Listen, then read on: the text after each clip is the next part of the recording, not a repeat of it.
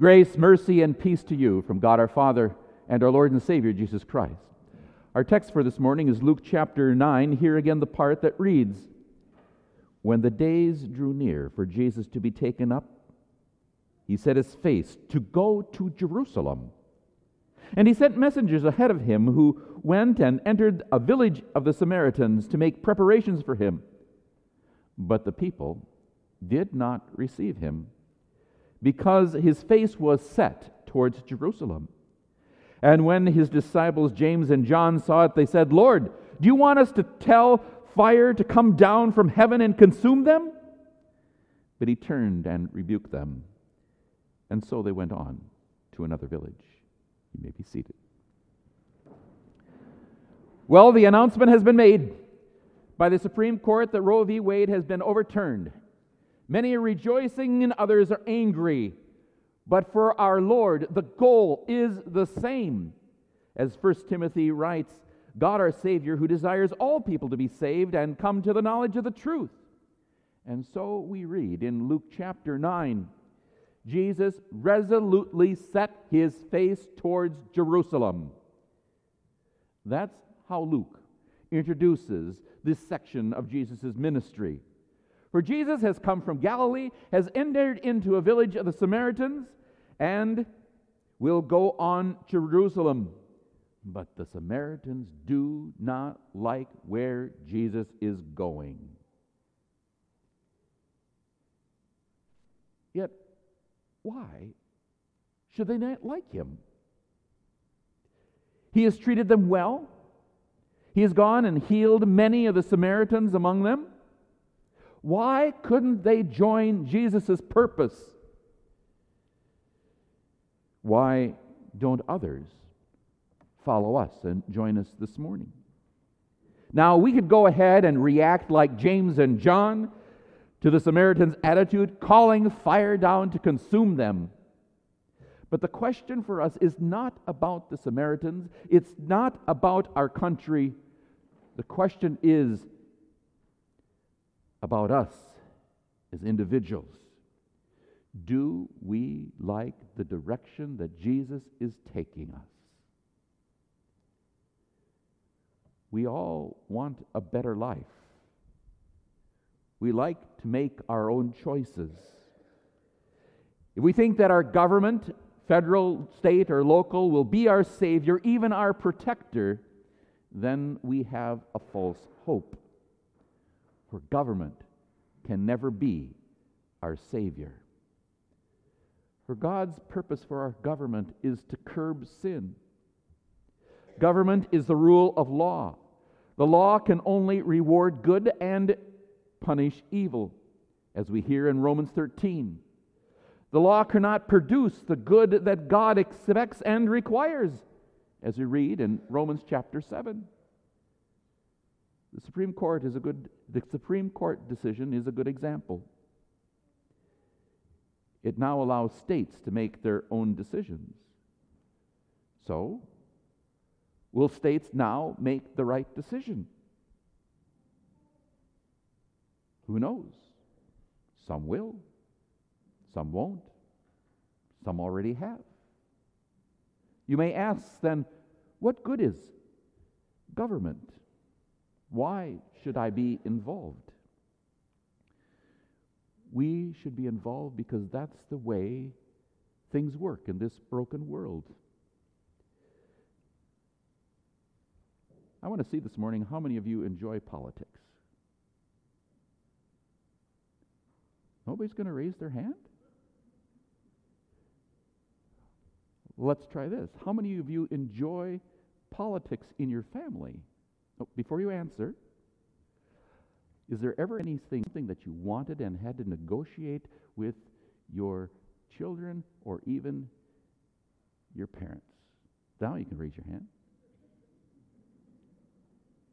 Guess what? That's politics. You've been practicing it all your whole life. And it gets messy, doesn't it? Especially when husband and wife don't agree. When children want something and their parents don't think it's a good idea. That's politics. You see, the basic form of government is the family. Parents governing children, each negotiating for what they think is good. As parents and leaders, we should make it easy for those under us to respect us and honor us, doing what is good and right. Paul reminds us in Ephesians chapter 6, "Fathers, do not provoke your children to anger, but bring them up in the discipline and the instruction of the Lord." We also have learned from the fourth commandment, right? Honor your father and mother. Why? That it may go well with you, and you may live long on the earth. They could make your life shorter. If we want things to go well for us, we should always want it to go well for others as well. Whether we like it or not, we are involved in politics, in government, in our family, our community, our state, and our nation, and we should work to do our best. However, we should not be involved in politics to save the world. We should be involved to protect our neighbor. Who are our neighbors? Our neighbors are the ones who are struggling with addictions. Our neighbors are the ones who struggle with same-sex attraction. The ones who have a child that calls themselves non-binary. The ones who cannot speak for themselves, such as those who are handicapped, the unborn, and those nearing the end of life. They may be even pro-abortion. Our neighbor may have a different religion or no faith at all. There was voting a couple of weeks ago.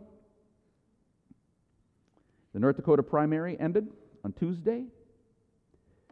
I pray that you voted and that you will vote in November. For we have a responsibility to our neighbor to give them good government, which promotes good order. And we are blessed as well. But remember, government is not our Savior. There is only one Savior. He is Jesus Christ. He is also for our neighbor as well. Are you concerned about their eternal and their spiritual well-being just as Jesus was? Do you go to them as Jesus went to the Samaritans? Your neighbor, no matter who they are to live so that they hear the gospel of our Lord Jesus Christ, that He is the real Savior. But not everybody wants to hear where Jesus is going. The Samaritans saw where Jesus was going, but they wouldn't receive Him. Why? Because their place of worship was not Jerusalem. Their place of worship was Mount Gerizim. To accept Jesus meant that they had to accept that they were wrong.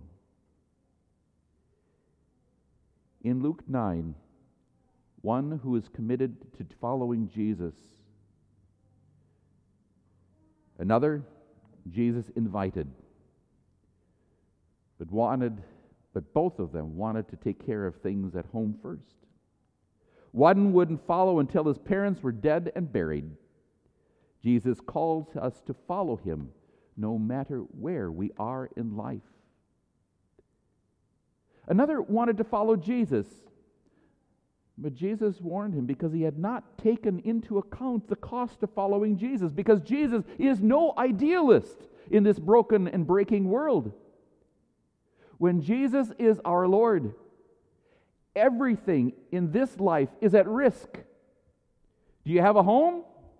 Remember that Jesus had no home, no earthly home. Do we have money? Remember, Jesus had no money of His own. We have seen these past 2 years how angry and destructive people get. And Jesus continues to go to Jerusalem, and he knows what's going to happen there. He goes to his death. Yet when the days drew near for Jesus to be taken up, he set his face to Jerusalem. We have set our eyes on Jesus, and he will bring us through our troubles, through death, all the way to our heavenly Jerusalem. For this world is temporary, and his Jerusalem is eternal. So what about our neighbors? Those who practice sexual immorality, impurity, sensuality, idolatry, sorcery, enmity, strife, jealousy, fits of rage, rivalries, dissension, divisions, envy, drunkenness, orgy, and things like these? Paul warns, I warn you, as I warned you before, that those who do such things will not inherit the kingdom of God. Are we concerned about our neighbor? So again, Jesus says, follow me. In John chapter 15, you did not choose me, but I chose you and appointed you to bear fruit that will last. Do we want to have eternal life? Follow Jesus. You are the first fruits that will last. Ask your neighbor if they want eternal life. Jesus is saying through you to them, follow me.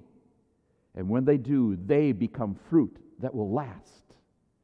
When you baptize and teach your children and to trust and love Jesus, Jesus says through you to them, follow me. And when they do, they become fruit that will last. In the midst of our challenges, lack of support, troubles, misguided opportunities, even in the midst of people's oppression and opposition, Jesus does not call hellfire down on us, but chooses us to follow him. In baptism, God has adopted you as his very own. God's word is working and choosing you.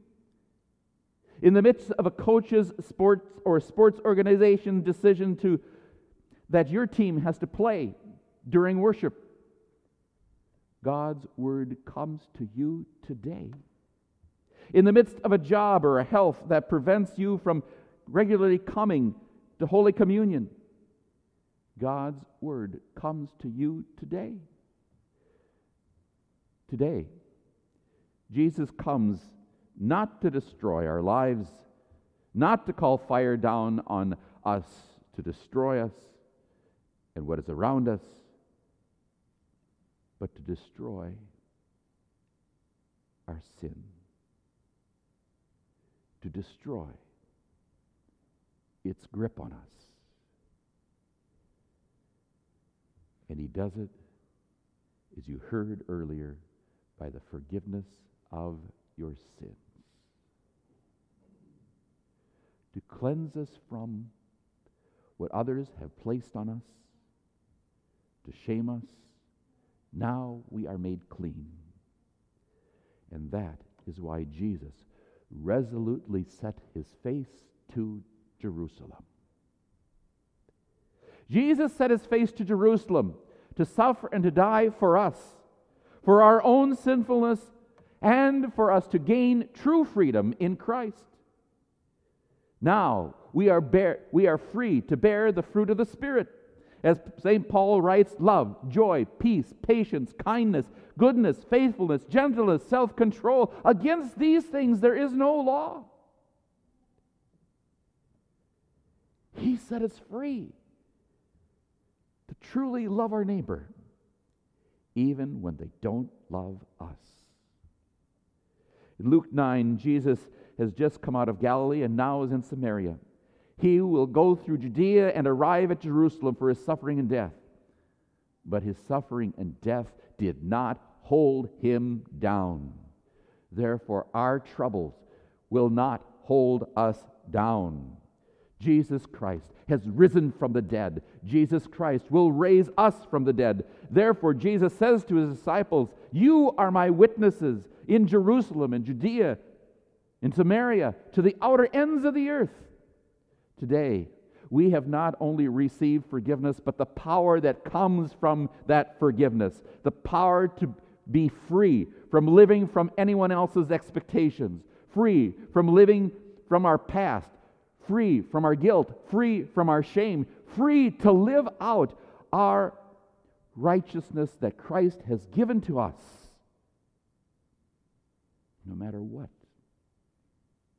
the laws are of our land, no matter what our country allows or doesn't allow. We live to bear the fruit of the Spirit simply because of who we are in Christ. We follow Jesus. Amen.